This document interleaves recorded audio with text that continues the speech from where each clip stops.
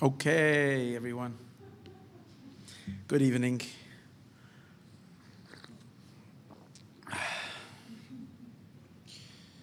The shiur tonight is available for all the listeners.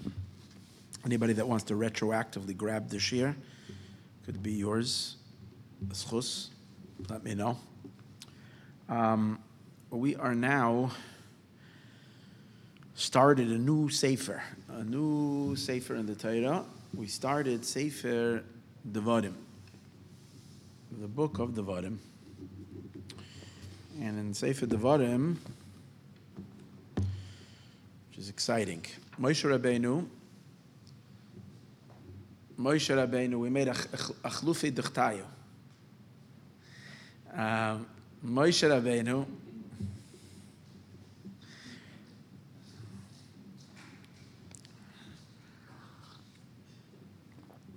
Rabbeinu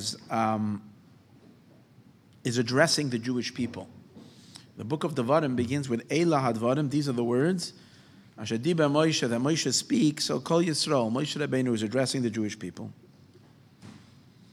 And the Torah says where Moshe Rabbeinu was when he spoke, and he. Now we know that this whole book of the fifth book of the Torah is called Mishneh Torah. Mishneh Torah means it's a review of the Torah. We're going over many of the mitzvahs and so on and so forth. It also contains within itself a rebuke at the beginning. Moshe is rebuking the Jewish people and kind of, telling them when they went wrong, how they went wrong. And obviously it wasn't just to put them down. It was in order that they should learn from their previous mistakes so that they can make a tikkun, they can make some kind of a correction. The interesting thing that right away pops out of the pasuk, which we can all take note, is when the pasuk says where Moshe was and the Jewish people were when this whole. Now let's just before that, when did this take place? This took place a month and a half before Moshe, a little less than a month and a half, about a month and a week before Moshe passed away. Because Moshe passes away on the 7th day of Adar. Moshe Rabbeinu began saying the book of Devarim and repetition of the whole Torah 37 days earlier, on the first day of the month of Shvat. The month of Shvat, Moshe begins to explain the Torah. He reviewed it with them in 70 languages, and in the end, he brings them into a new covenant with God, in addition to the covenant that they had at Sinai, at Har Sinai. He gives them the blessing and the opposite of the blessings, just in case. And we conclude with, Vayelech Moshe. Moshe goes on the very last day of his life. That's in the end of Deuteronomy and the end of Sefer Devarim. And Moshe tells them, I'm 120 years old today. He reached his 120th birthday, which was also the day of his passing.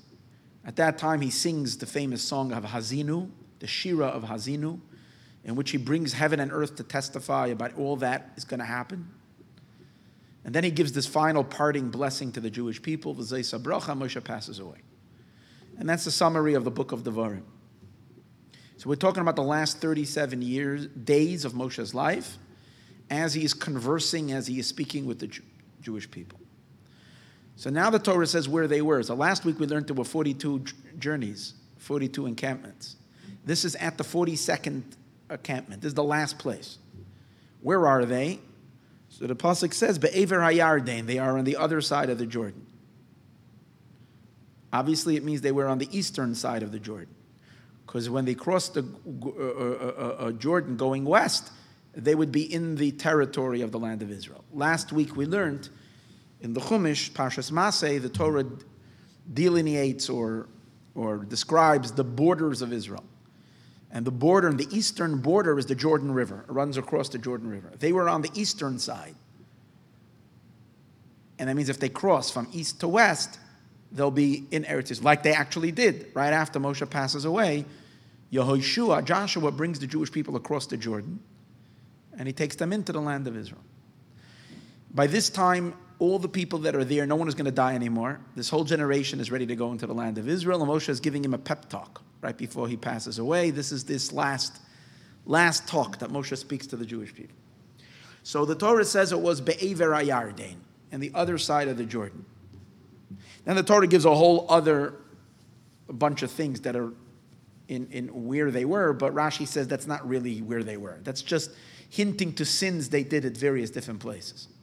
The only place which is actually referring to actual place where they were standing then is Be'ever HaYarden, and the other side of the Jordan.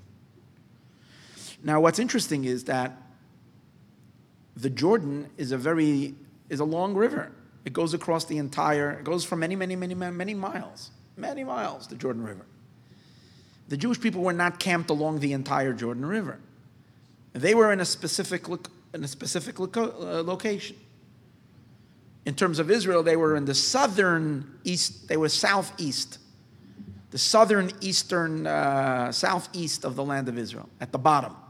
The Jordan River goes all the way up, and it meets the Kinneret, and it goes up higher, and that's going up towards Syria, all the way high up. The Jewish people weren't standing there. They were at the bottom. In which particular place were they? They were in a place called Arvos Moav.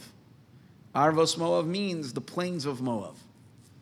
Flatlands, I guess plains means flatlands, right? Flatlands of Moab. And that's where they were standing right now. Now, the Chumash doesn't say that they were in Arvos Moav.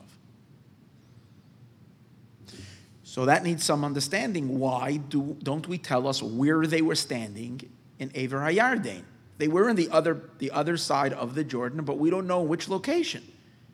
So the Torah should have added Ba'arvos Moav. And to further strengthen the question, this pasuk, which begins the 5th book, is immediately after.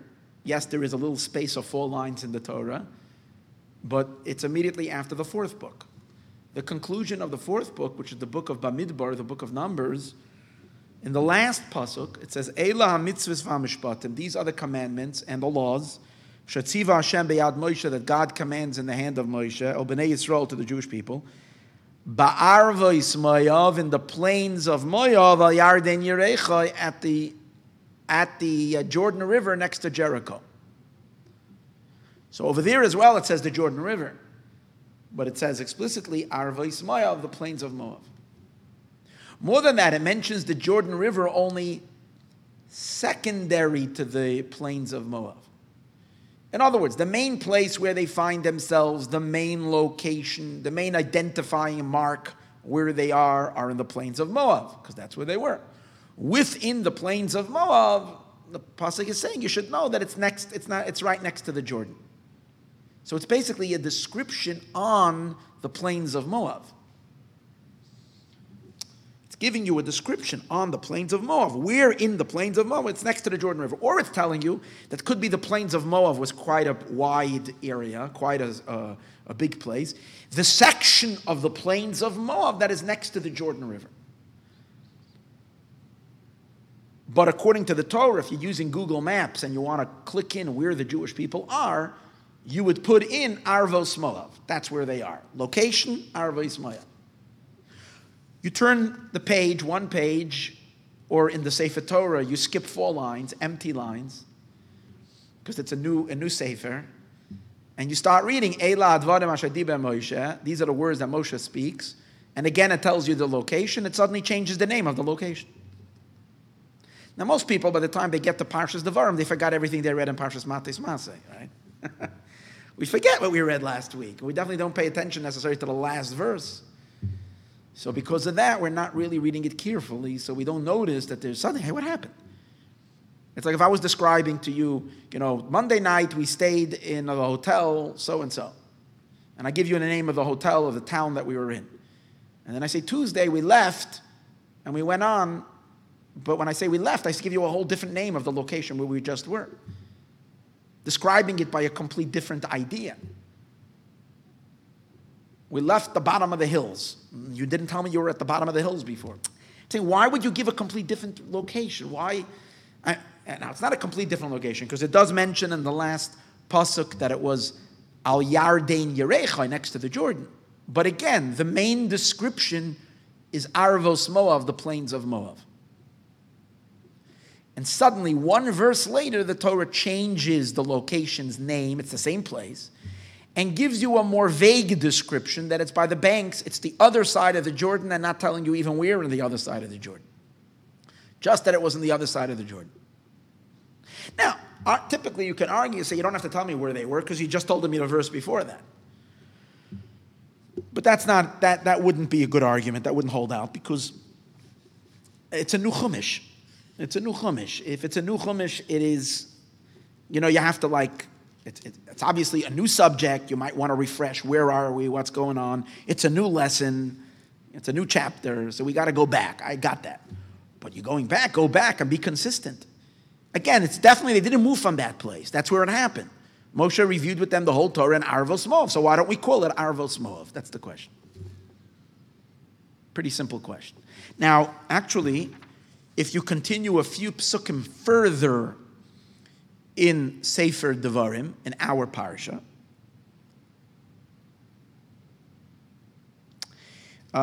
we're going to fast forward 1, 2, 3, 4 verses further.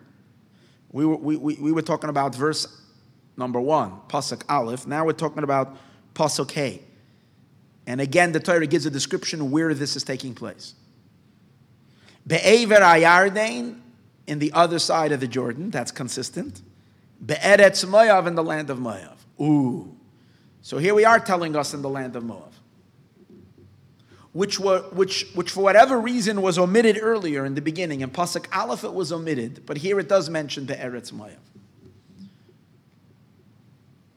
So kind of it seems that things are smoothing out. Okay, it didn't tell it to us in the first pasuk, but it tells it to us in the 5th pasuk. That because you might be still puzzled, where on the other side of the Jordan were they? As I mentioned earlier, it's many miles. Where exactly were they? Oh, in the land of Moab, in that particular area of the Jordan, the land of Moab. So first of all, it changes from the plains of Moab, and it gives you a more general description, the land of Moab. That's first of all. But in addition to that, if you pay close attention, you see it's a different description than you had in the last parsha. In last parsha, location on the map is the plains of Moab. A detail in understanding where in the plains of Moab is by the Jordan River. So the Jordan River is not the primary location. The Jordan River is just a subtitle or a clarification on where exactly they are in the plains of Moab. But the general location is the plains of Moab. But when it comes to this parsha, so in the first pasuk in the beginning, it doesn't even mention at all Moab. All it says is the other side of the Jordan. Right? Doesn't even say where.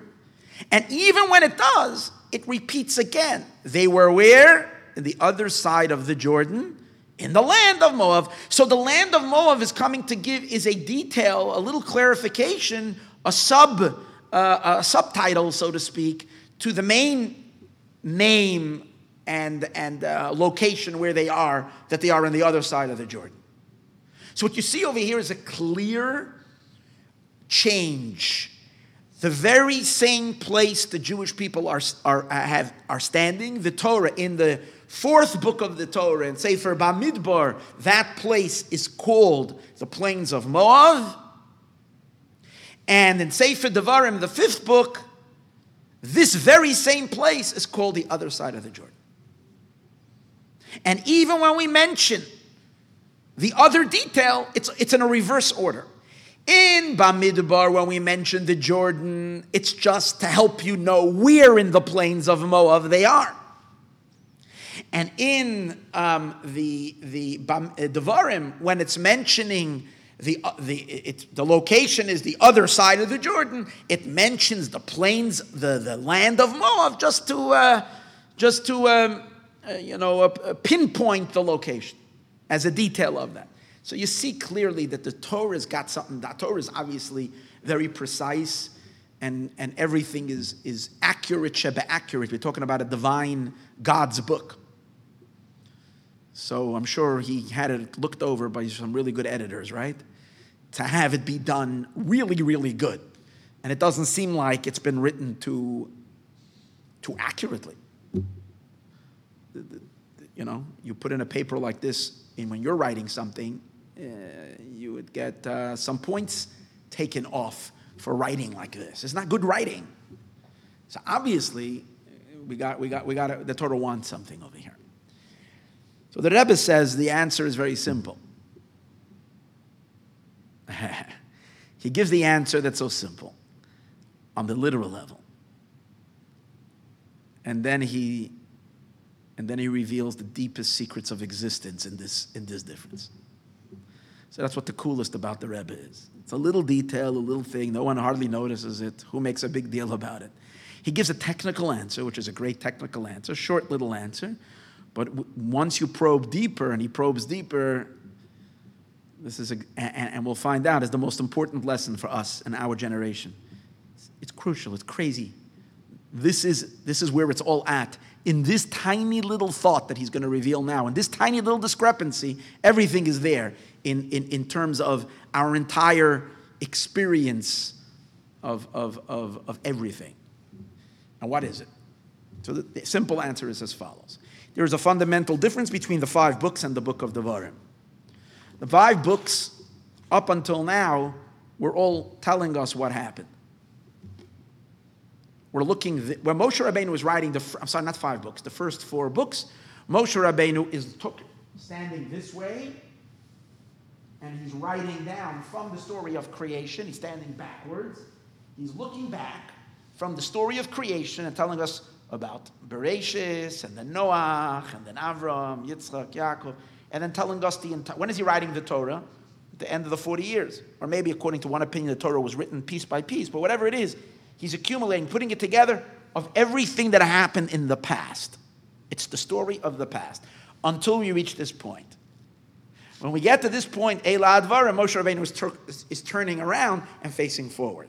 Because this book is not about the past, this book is about the future. Why?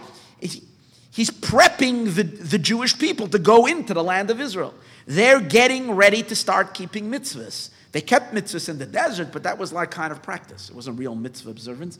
The real mitzvah observance is la'asoisam ba'aretz, to do them in the land. So many mitzvahs they couldn't even do until they entered the land. Even the mitzvahs that they did outside of Eretz Yisrael doesn't have the same potency and power like the mitzvahs that they were going to do when they went into the land of Israel. So he is now getting them ready to fulfill their purpose and their mission in this world by entering the land of Israel, conquering the land, building a Beis HaMikdash, setting up God's headquarters in this world and becoming the light upon all the nations.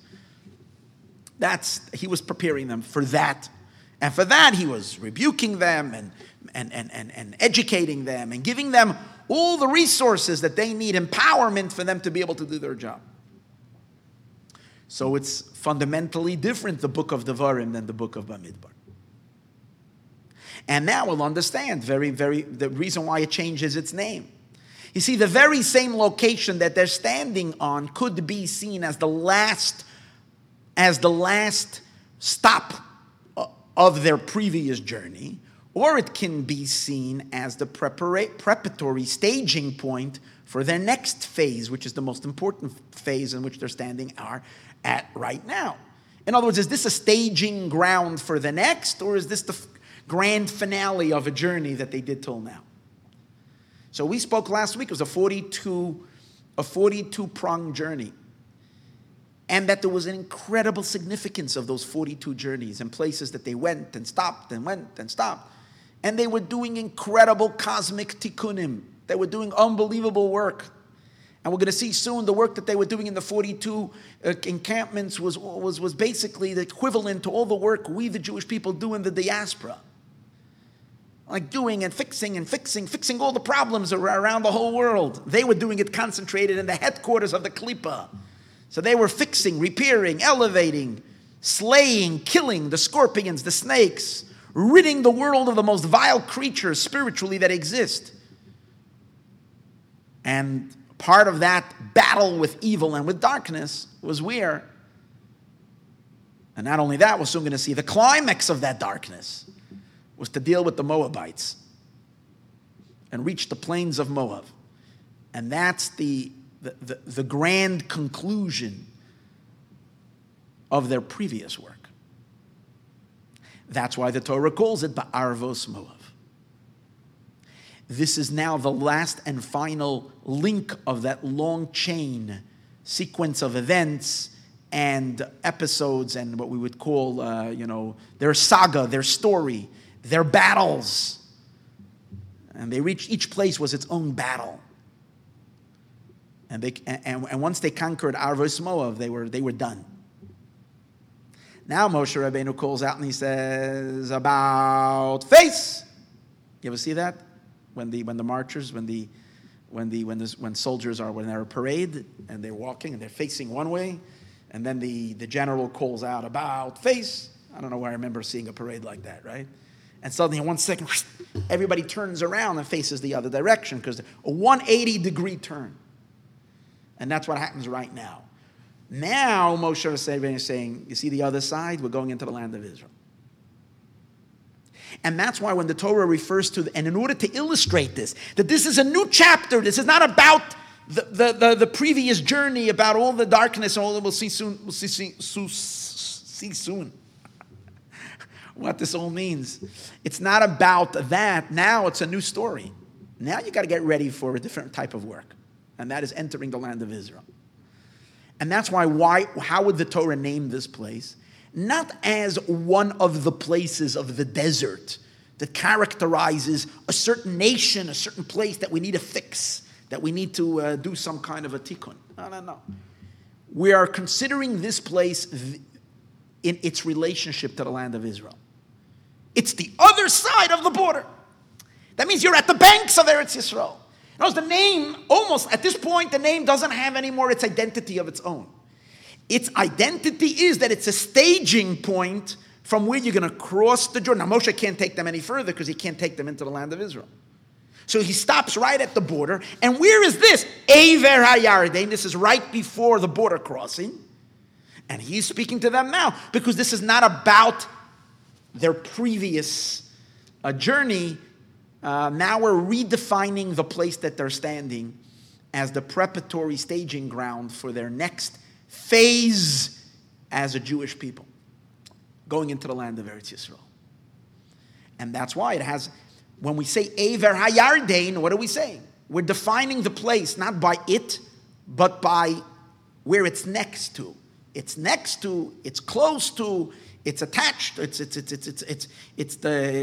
at the border. It's like when you go down San Diego and you start getting very close to the south.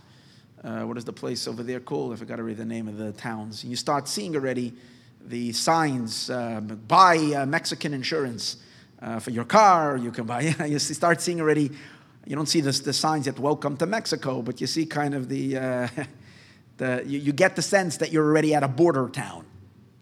And that's what this is, a border town. Eiver HaYarden, the other side of the Yarden. And now we'll understand also another question, which I failed to mention before, related to us. Remember I said it in Sefer Devarim, right over here it mentions twice the name of this place. But the first time it calls it, just in Devarim itself, it just says Eiver HaYarden. That's all it says, on the other side of Jordan. Second time, it says the other side of the Jordan and the land of Moab. So, in addition to this that we're saying now, that the main definition is that it's the land, other side of the Jordan. We don't care so much that it's the land of Moab. That's just in order that we should have an idea where we're standing. But the main definition of the place is the other side of Jordan. There is really a good question. When you are referencing something, where will you spend time to explain the detail of it right at the beginning, the first time you mention it? The second time, when you're making reference to it, a second time, you're just going to say it briefly. Here, Torah does the opposite. The first time, the Torah gives the briefest description. Doesn't give you any details, just by Eiver HaYarden. Later, when it's making a second mention of it, it gives you more detail. Why? It would seem to be more appropriate, right at the introduction, when you're telling us where it happened, you should give me a full description. And the answer is, in the first pasuk, the Torah precisely does not want to mention anything of an identity other than this place is at the threshold of Eretz Yisrael. It's on the other side of the Jordan. Not to give you any sense that this is still part of a previous state. This is already this is the introduction to the land in Israel. That's why the Torah, on purpose, withholds the information, even though it's important information. The Torah withholds the information that it's Be'eretz Moav, even though it's leaving you wondering where they are, because the Torah very much wants you to get the sense of urgency that we're entering Eretz Yisrael, and this is what your business. This is your business right now. Your business is not to figure out where you are right now, but where you're going. It's all about the next stage. It's all about orientation for Eretz Yisrael. Later, once the Torah emphasized that and it drilled that message into you, now it can already tell you, again, it's still a subtitle, but it will tell you, we're in the other side of the Jordan, Be'eretz Moav. The second time, it's not so important because you've kind of you're already set, your mind is already set about what the content of this discussion is. What Moshe Rabbeinu was saying, he's speaking to the generation that is going into Eretz Yisrael. So that's the answer. It's so simple, but very deep, because this is exactly what relates to our generation right now. We're the last generation of exile. We are the Arvos Moav generation. We are the people that are standing at the end of the Galus, ready to go into Mashiach, into the Mashiach world. And sometimes we find it very hard to let go of fixing problems. For thousands of years, that's what we're doing. We run around the world fixing problems, fighting darkness, combating darkness, overcoming challenges. That's the life of Golus. And that's called the land of Moab. That's the idea of the 42 journeys. We go through life and continuously Hashem keeps on changing the scene. We keep on getting other adversaries. We keep on getting other enemies. We keep on facing other different types of difficulties and challenges, trials and tribulations. And we, the Jewish people, triumph over all of it. We're in survival mode. We're surviving. And even if we're more than that, we're conquering. Surviving and conquering, combat, fighting, overcoming. Darkness, enemy is very, very much part of our psyche. We live off it. We almost think that there's no meaning to life if we have no one to fight. The idea that we're going to live in peace and tranquility and in calmness and serving God and knowing our Creator and having the deepest intimate relationship without any interference sometimes is very foreign. Not only foreign, but can even be intimidating in some way, because we have no purpose in that. We're almost feeling like there's no reason to a life without problems. But that's exactly what the world of Mashiach is going to be. A life without problems. A life without Yetzer Hara. A life without forces of darkness. A life without problems to fix. It's a new existence, a new life.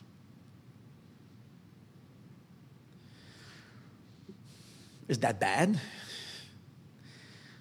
The truth is, that's why the truth, for that time, the world was created for. When God dreams of a world and when God wants, when Hashem created the world, Hashem created the world for the time of Mashiach. For that deep connection that He will have with us, where that will be in problem-free, darkness-free.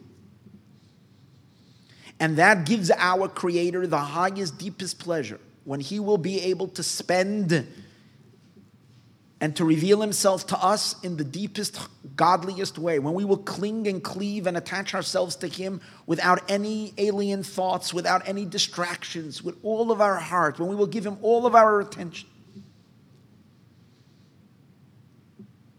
The world was created for the time of Mashiach.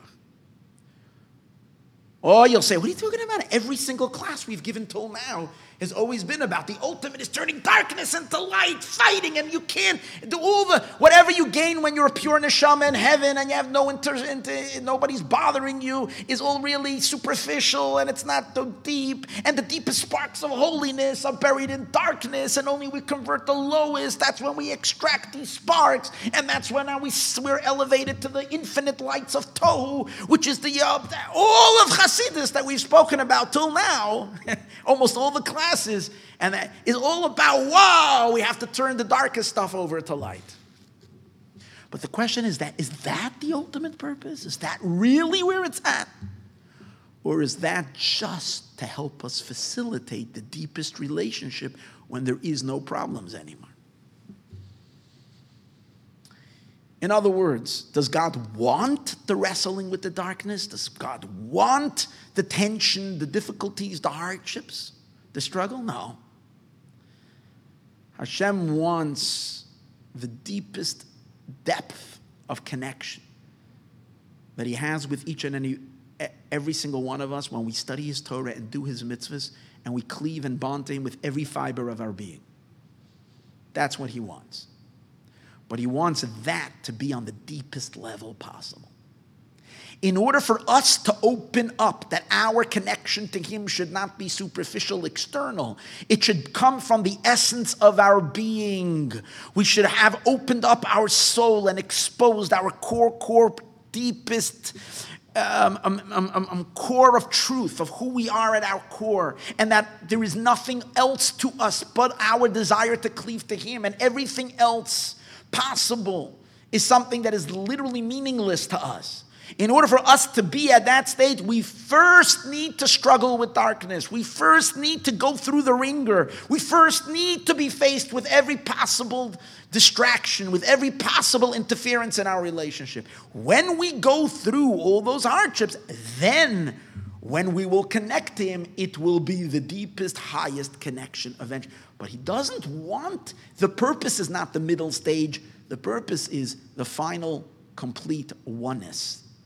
So let's use a human relationship as an example for that. A couple meet, they date, they meet in the early stages of getting to know each other, and even when they get married, they're in love with each other. He'll do everything for her, she'll do everything for him. Yeah? We don't know. When everything is exciting, when there's the excitement of the romance, when everything is new, yeah. Once they're married, 3 months, 6 months, 8 months, 10 months, and friction starts to come up. His interests and her interests begin to infringe on one each other. And in order to accommodate my wife, accommodate my spouse, I need to let go of certain things that are dear to me. I have to overcome certain elements. I have to figure out what is more important to me, things that I'm so attached to, or my connection to my loved one. Who is deeper in my soul? I have a hobby, I love this, but for whatever reason, it's not working out with my wife. It's not working out with my husband. Do I drop this for my wife or not? Who's more important? How deeply connected am I? Is it just superficial as long as you're making me comfortable, you're making me feel good, I love you, but if the moment you're a little challenging, I can't find a place in my soul to accommodate you even when it seems like you're a little annoying? Right? So that's the struggle. A relationship of a romantic couple in the early times of their life is fantastic. It feels great. It's not deep. It's not real. It's not a connection of essence to essence. It's very superficial. Every couple, most couples, it takes a few good fights. No mitzvah to make the fight into a major fight, but there is friction, there's difficulties, there's challenges. And then there are circumstances in life that throw a monkey wrench in the relationship, challenge the relationship. Difficulties with children, difficulties with parnasa, difficulties with family members, all the struggles and hardships that come and threaten the relationship. And sometimes they send the relationship on a spin. Sometimes it looks like, God forbid, the two of them will have to split up. Sometimes they're fighting cats and dogs, and you think that forget about it. This marriage can't be saved. It's horrible.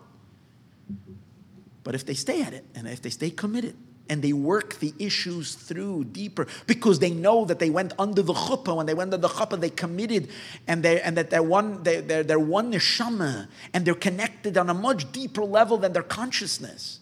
And that what appeals to them externally, there is a very deep, essential bond. And they know that. And because they know that, they work to work out the differences. They work how to stretch themselves beyond their limit. Overcoming.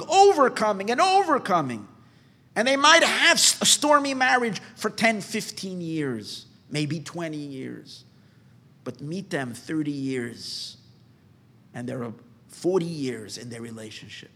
their love for each other, their appreciation, the depth of their oneness is incredible. Because there was all the struggle and all the strife and all the difficulties. Now they're deeply married. Are you going to say that people get married for the fights? Wow, I love it. The thrill of it. God forbid. I'm getting married because of the struggle. I'm getting married so I can appreciate the moment of, I'm so sorry when I hurt my wife. Or the reconciliation after a fight. That's not the purpose of marriage. The purpose of marriage are the golden years of retirement, if you might. I don't mean that retire. It's that maturity of the relationship where you're never fighting anymore because you just won. And there's such a deep connection between the two that they just are inseparable from each other. That's the goal. That's where you want to get to. You will never get there from romance. There needs to be challenges. There needs to be difficulties that threaten it. There needs to be some storms. And when you weather the storms, one after another and another and another and another, the more and the deeper they are. And sometimes challenges to a couple's love and to a commitment between a couple go so deep, touch at the deepest core of human psyche. Where it means giving everything up for my love for my wife, for my husband. It's very, very difficult and very hard.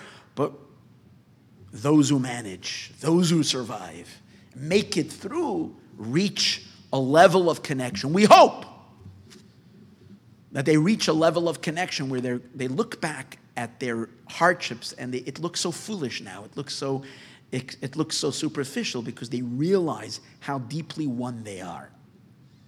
And how it was never a question.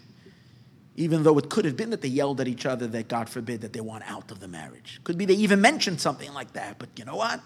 Now they realize how utterly insane it was. Because now they've reached such a deep oneness. The purpose is for this oneness.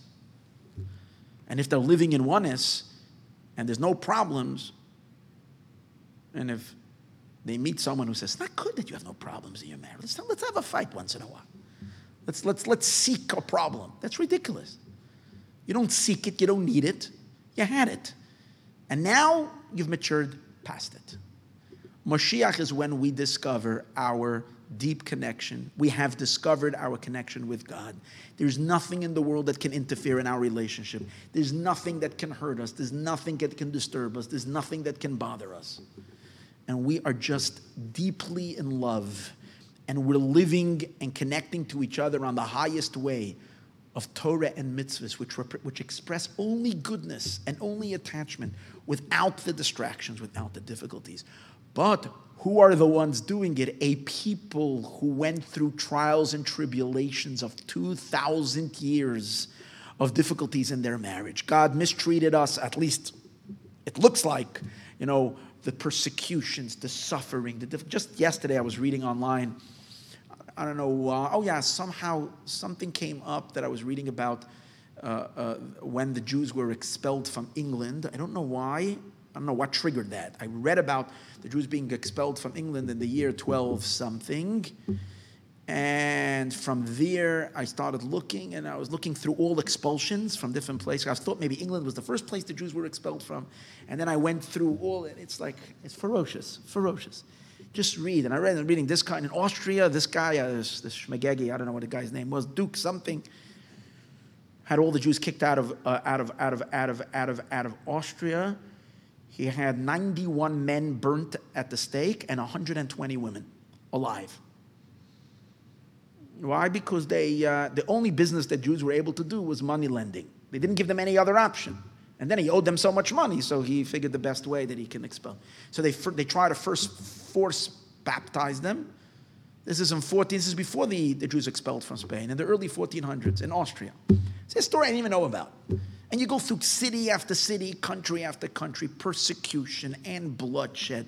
And then we're faced with what? We're faced with assimilation. We're faced with a modern world. We're faced with poverty. We're faced with anti-Semitism. We're faced with every kind of possible thing that should have, could have destroyed and made an absolute certainty that there wouldn't be one Jew putting on tefillin today or one Jewish woman lighting Shabbos candles. And yet we're intact. Jews across the world are thriving. Shuls are thriving. Kosher food everywhere. Mikveh everywhere. Shabbos everywhere. It's amazing what we've been through. Our commitment to God is so solid, so durable, so absolute. We went through every possible storm, and we're Jewish. And then there comes a time when God says, okay, the storms are over. You've proven to me how Jewish you are. And I've also proven to myself how I can't let go of you. Even though so many times you upset me, I still keep on coming back to you. I can't be without you, God says. And Moshiach is the time when we reach that stage of retirement, so to speak, where we're not anymore in the struggle and in the difficulties. We're just enjoying each other's company on the deepest, highest level. And we're living in a world of absolute goodness. And that's what God, and that is the highest, deepest, inner, essential pleasure that God had when God created the world. He envisioned that pleasure that he's going to have from us in the days of Mashiach. But again, had we not gone through the problems and the darknesses and all the difficulties, then we would never reach that level of attachment and connection. So this is kind of it's a passageway, it's a tunnel that we have to go through so that we can come out on the other side into the days of light and into the beautiful time of Mashiach.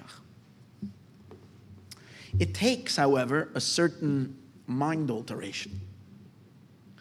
Because for people that have been living and born with this, and not only were we born like this, but our parents and grandparents and great-grandparents, where our entire sense of accomplishment is what?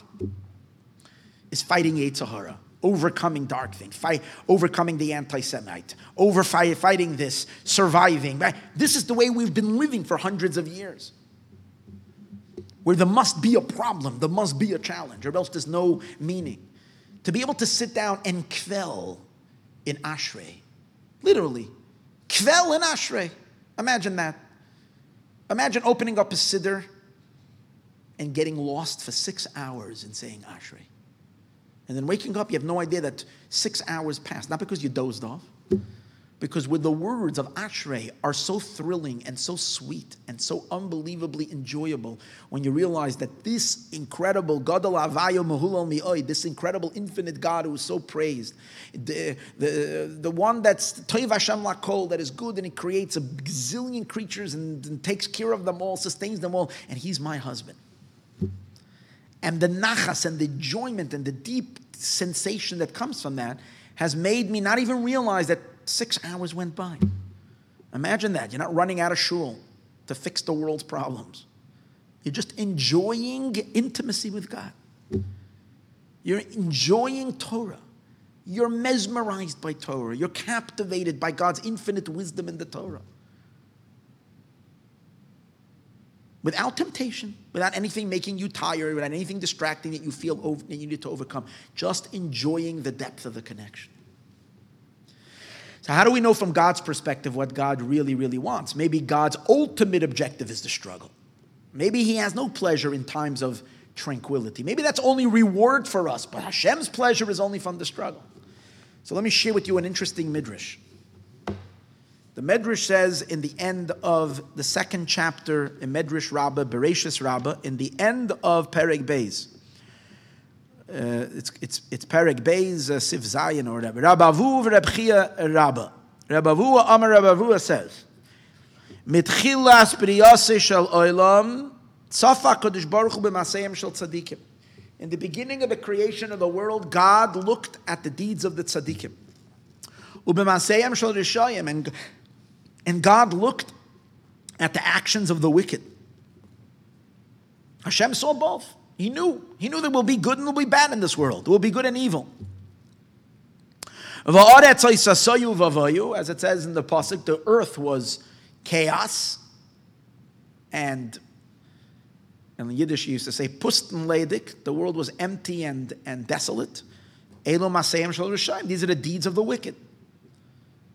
Vanity, emptiness, meaningless. God said, let there be light. Elo masayim shel tzadikim. These are the deeds of the tzadikim. Full of light, full of selflessness, full of godly illumination. And here the Medrash makes one of the most stunning statements ever. Hear these words of the Medrash. Aval eino yedeya be'ezeh mehem chafetz. Does anybody have an idea which one God wants? I don't know which God wants. You hear? The Medrash says, God before creates the world sees the deeds of the wicked, and he sees the work of the tzaddikim, of the righteous. And that's light and that's darkness. This is tohu vabo, and this is, confusion and chaos and suffering and pain and misery. And this is light. And we wouldn't know which one God wants because both of things are happening in the world. What's giving God nachas? What's giving him satisfaction? The Nazis or the Jewish people? Who's giving him nachas? The goodness that is done by all the righteous people, or the wickedness, the cruelty that is done perpetrated by wicked people? I don't know. So the Medrash says, well, you know what? The next words of the pasuk, it says, wait, in b'maaseh elu, I don't know if God, chafetz, what does chafetz mean? Let's say chafetz. Chafetz doesn't mean just he wants. Chafetz means he desires desperately, with a deep desire.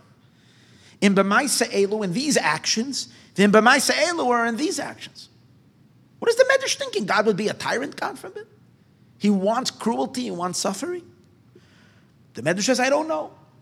Kivon dechsiv, but then it says, Vayara lekim es ha'or ki tov. God saw that light is good. The verse says, God saw that light is good. Now we know that he likes the word. He likes better. He prefers the charity of the giving, the loving people. He prefers them over the cruel, wicked people who take a thrill in torturing and murder and who knows what. God likes. He prefers the words, the world of tzaddikim. So there's various different explanations on this medrash. How can it even be a question? But one of the explanations that are given in Chassidus, there is no question that God wants good. He doesn't want bad. But the question is, what kind of good does he want? There is good that's originally good, and these are the deeds of tzaddikim, the righteous. We know tzaddikim don't even have yetzer hara. They don't have an evil inclination, so there's no struggle, and there's good. And their deeds are so good, because when there's no yetzer hara, it's like so sweet. It's so selfless. It's so pure. It's so noble. It's incredible. It's infinitely good. And then there are the deeds of the wicked. What does it mean by the deeds of the wicked? It means sin. Yeah, it does. But it means once the people who do sins, which is most of us, and do not the best stuff, but after we do them, we feel remorse, we feel bad, we feel horrible, and then we do tshuva. And we know there is a rule, that's an amazing rule in Torah, that when we do tshuva properly, that means when we do tshuva because we feel very far from God, because of the sins that we do, and we yearn for Him, and we thirst for Him, and we long for Him more than the tzaddik, because our heart and our soul is in such pain, and we want to get close, and that's the power of the Baal Tshuva, then we know that the Baal Tshuva goes up higher than the tzaddik. And one more than that, the wicked deeds that we did, even the wickedness, even the sins becomes merit. So now it's a whole different question. Now the question is, which mitzvahs does God want? Does He want the mitzvahs that are mitzvahs, or does He want the sins that become mitzvahs? Which one are dearer to Him? Oh, now that's a competition already. Now I understand. It can't be that the Medrash is asking, does God want evil? That's out of the question. But we know that when evil turns to good, it's even a brighter goodness than the good itself. It's called Yisrana or Min HaChoshech, the advantage of light that comes from darkness. That when light comes from darkness, it is brighter than light that's originally light. So here the question is, why did God create the world? What was His impetus to create? Did God ultimately desire, what's the final product? Did He desire the work that involves of turning darkness to light? Or does God desire a time of just pure goodness? Which one does He really love more? What's the ultimate purpose? Something to really ponder. There's something to say about the beauty of the tzaddikim who never did anything bad in this world. They're so holy, they're so God. We admire them, we love them, and they're lovable. And there's something to say about the people who went through the darkness and the struggle, and then they rehabilitated themselves. They transformed themselves. Like the Rambam says, this guy is so beloved by God because yesterday he was so far and he has so much Yetzer Hara to overcome. And he's an unbelievable hero because now he fought his Yetzer Hara and overcame all of it and turned his life around. Wow! Which one is more desirable? And the answer is God wants the work. The ultimate is Hashem wants the work of the tzaddikim. That Hashem wants goodness without darkness. Hold it, but what does that mean? In order that the work of the tzaddikim should be the deepest good, it has to follow first the struggles of the wickedness and the darknesses and so on and so forth. So it's almost like Hashem wants us first to be Bali Tshuva and then eventually to become tzaddikim. And then when we become tzaddikim, that's the ultimate good. We need to go through a time of difficulty and hardship. We need to have that tension, like I spoke earlier in a marriage. The ultimate, deepest love will come through when there is trials and tribulations, difficulties in every marriage, according to how they figure it out, the couple.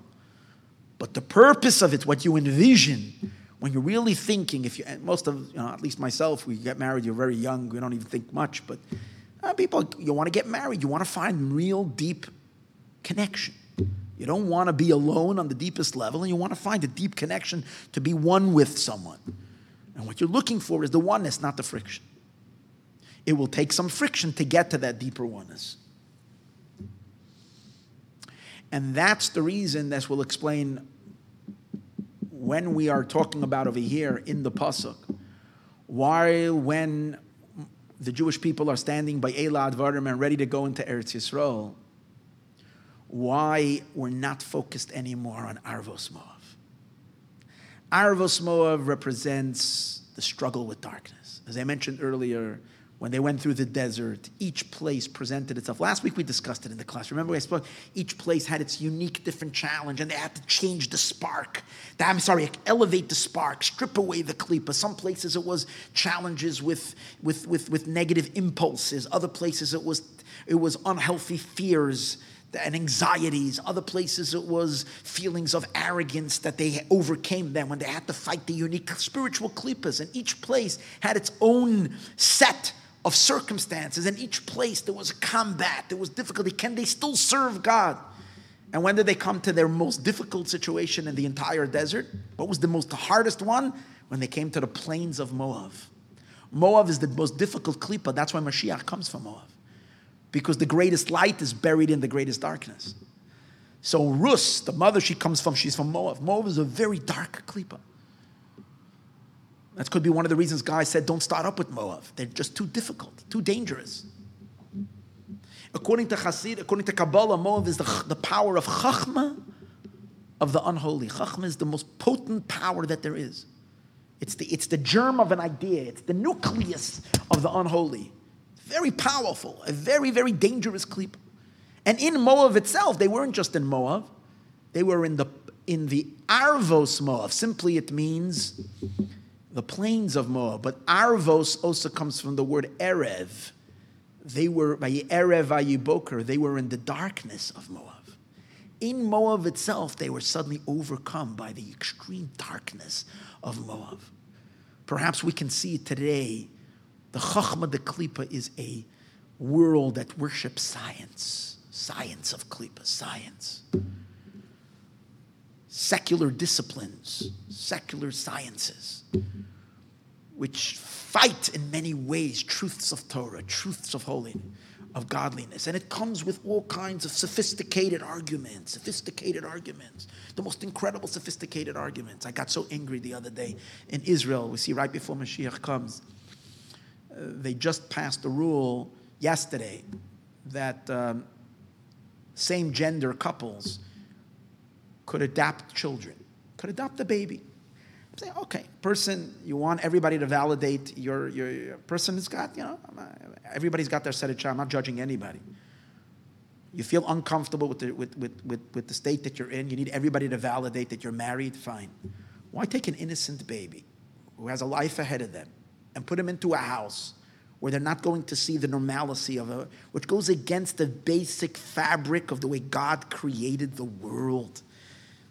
That a man should marry a woman, and this is the family unit, and this is the basis of holiness and procreation and families and a continuation of God's world. And to take, so I understand, you don't want to be, okay, do your thing, but a little innocent baby, why is the baby's fault?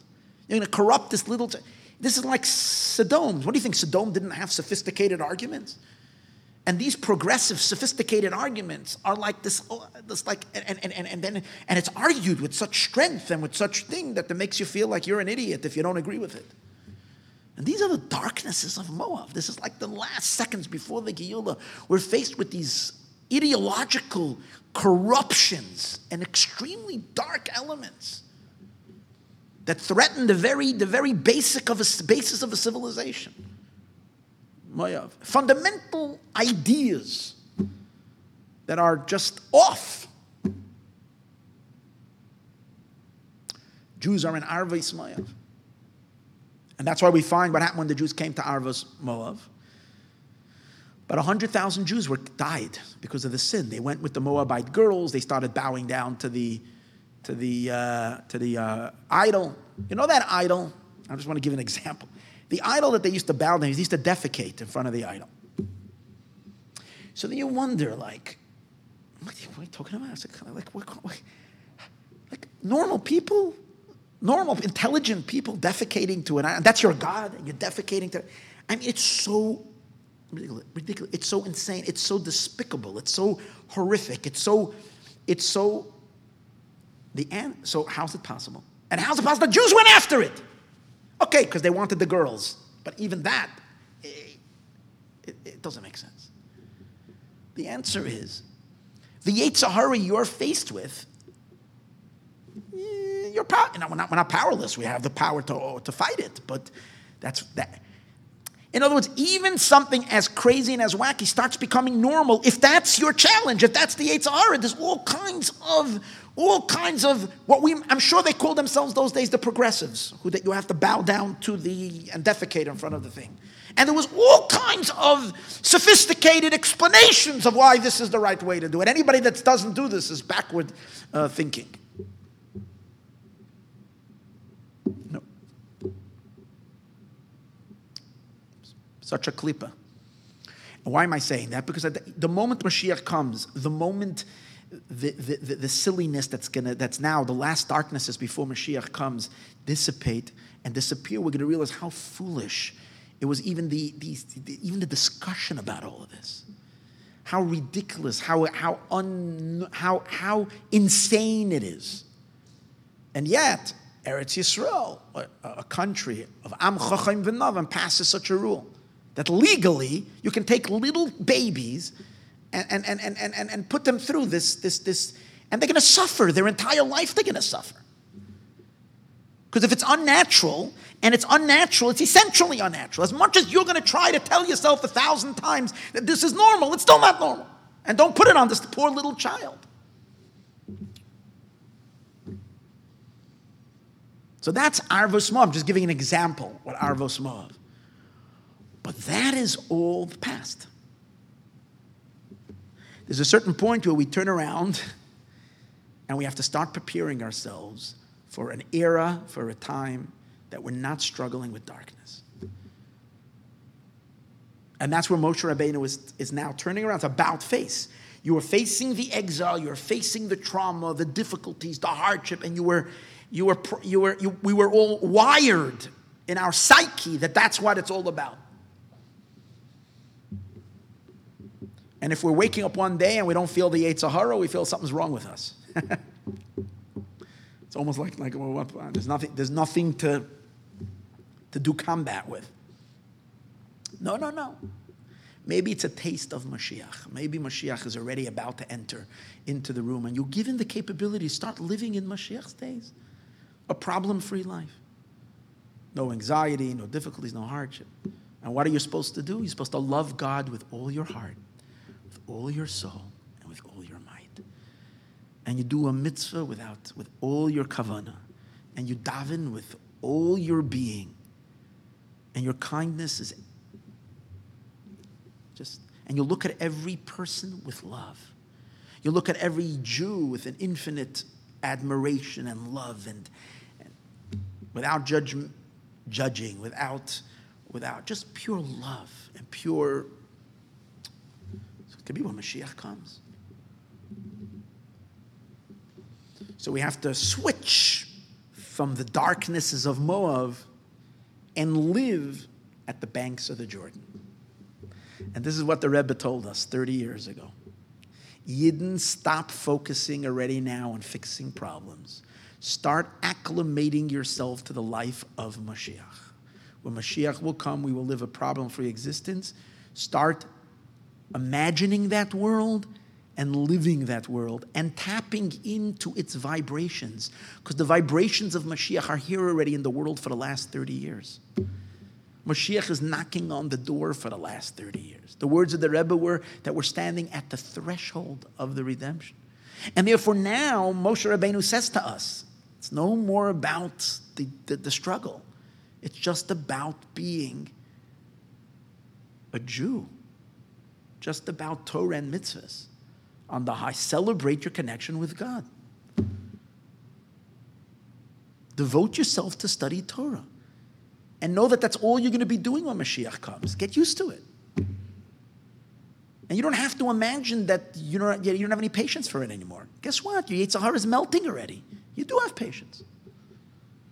And if you're still holding on to the Yetzer Hara, maybe you're creating the Yetzer Hara that doesn't exist anymore.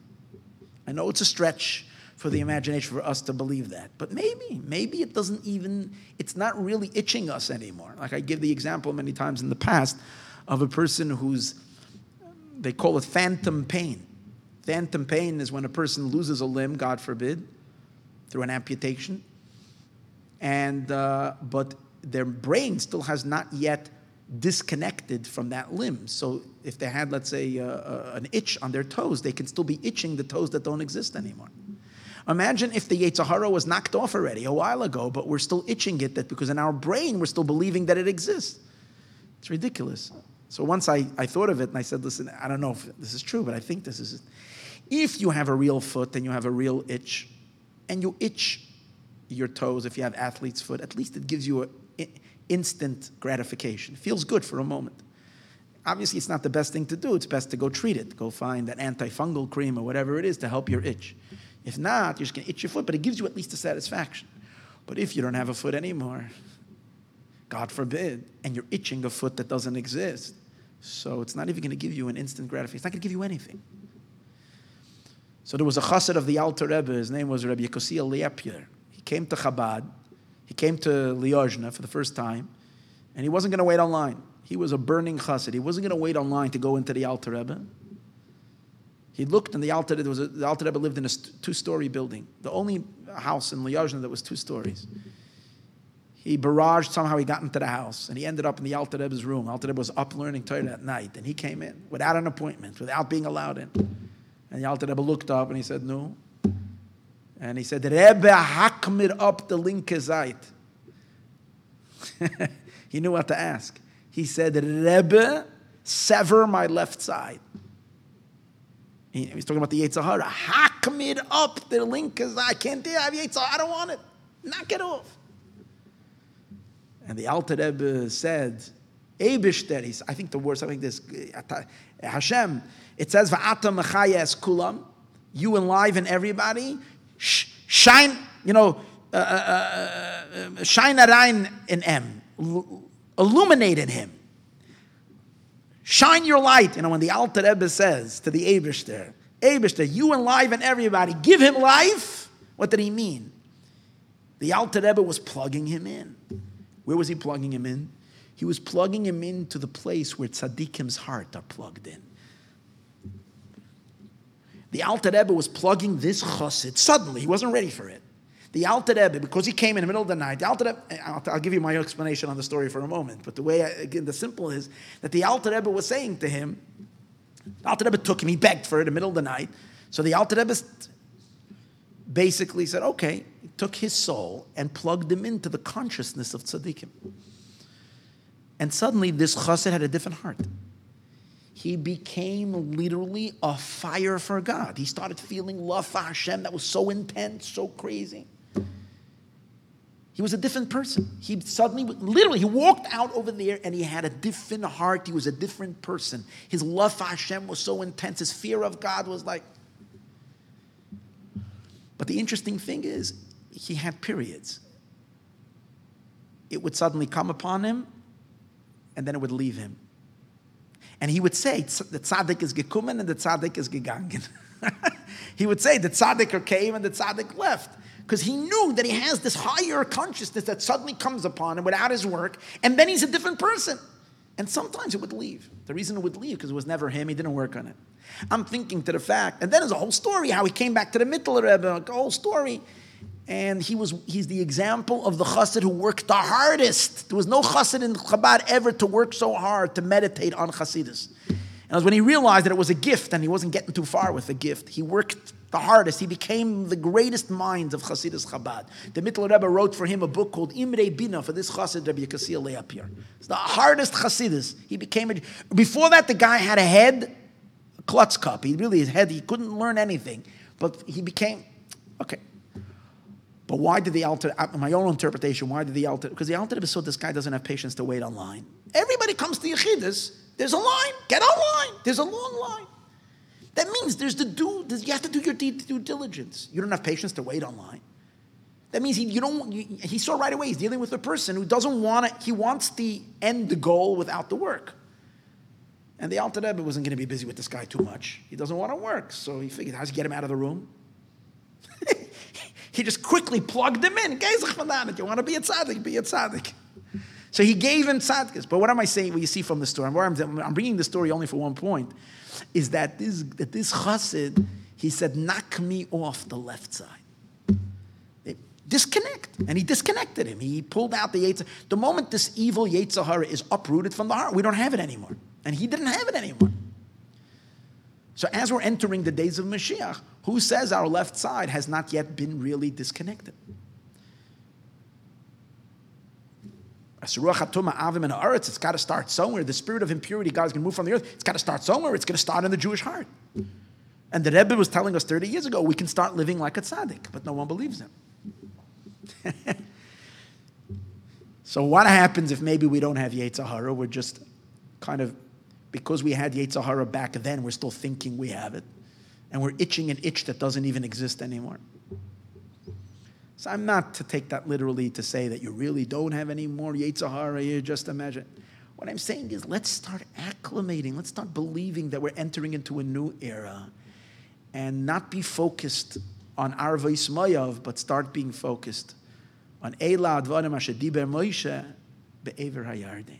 We're standing poised Be'ever HaYarden. We have to look at our existence right now as the entranceway to the Geula. This is what we are. And think about how are you going to live? What do you think? How are you going to live? What kind of patience are you going to have? What kind of davening are you going to have? What kind of Shabbos table are you going to have? How are you going to eat food? How are you going to be careful in your thoughts? You're not going to have to be careful. You're not going to distract. What kind of love are you going to think in 10 years after Mashiach comes? What kind of person are you going to be? And then think, so why not start living that now? A life just in the pursuit of goodness. No more fighting, no more dark stuff, just goodness. And we merit that we should take this to heart, and may Hashem on his end pitch in and also reveal what he really desires. Because, the Rebbe says something very, very, very shocking. Because, in all the sikhs, this is, by the way, what I'm sharing with you is a talk that I read today from the year 5748, Tafshem Memches, Parshas Devarim. It's a worthy sikha. It's a very deep sikha. It's very beautiful. Simple but deep. So over there, when the Rebbe spoke, he would always give a hoira. He would give a hoira. What's a hoira? Hoira means directive. From this idea, what's the directive? You should start doing so and so. He's directing us, teaching us, inspiring us. Over here, the Rebbe says, in the footnote, he says, you should know that this is also a hoira for Hashem also. God also is supposed to take what I'm saying over here in the Sikh. Hashem should also take it to heart. Here you see is where the tzaddik conducts the affairs. Tzaddik moishel b'yiras elikim. Tzaddik is kind of the controlling kiviyachol. I know it's hard to say. He has control even on the way God is conducting the affairs. Why? The Rebbe brings an amazing thing. How is God? Is God like already prepared for Mashiach, or is Hashem still enjoying the Gala struggle elements? It seems like he's still enjoying the struggle because he doesn't let go of it. He keeps on testing us with all kinds of darkness, with all kinds of difficulties. So is Hashem really ready for retirement and for the good golden good age? Or is God still, in the mood of another bout with us, another test, another challenge, So the Rebbe says both are true. The level of HaKadosh Baruch Hu, the external level called HaKadosh Baruch Hu, gets a kick out of the struggle. He enjoys the struggle. And in the Haggadah Shel Pesach we say, HaKadosh Baruch Hu chishe v'saketz. We thank Baruch Shomer Avtacha. We say, blessed is the Eibishter. He keeps his promise. What does he keep his promise? That he calculated, he put an end to the exile. We say right by Vihisha Amda. Baruch Shomer Avtacha. Blessed. God kept his promise. We thank him. So the question is, does he deserve such a big thank you for keeping his promise? Every decent person is supposed to keep a promise. Oh, he kept his promise. What do you expect him not to keep his promise?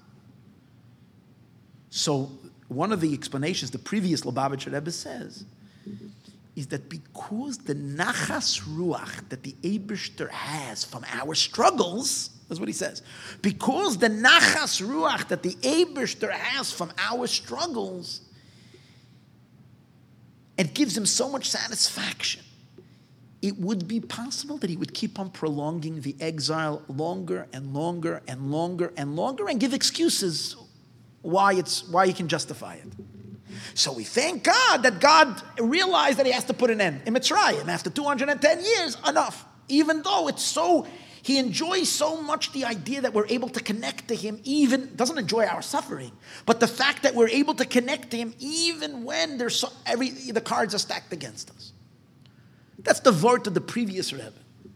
Says the Rebbe, Eibishter, I know that's true about you, but let me tell you something about yourself. This is what the Rebbe says to the Eibishter. What is he saying? He says, I know that there is a part of your psyche called HaKadosh Baruch Hu, in which the struggle is very meaningful. But the Rebbe says there's a deeper truth to you, Hashem. There is atzmos. Atzmos means you at your essence. And you at your essence, what do you really want? The golden years. What do you really want? You want the deep intimacy with your beloved. You want the service in the Beis HaMikdash. You want Torah and mitzvahs the way it's going to be after Mashiach comes without struggle. That's what you really want. And then the Rebbe says to HaKadosh Baruch Hu, you got to move to the side for the essence.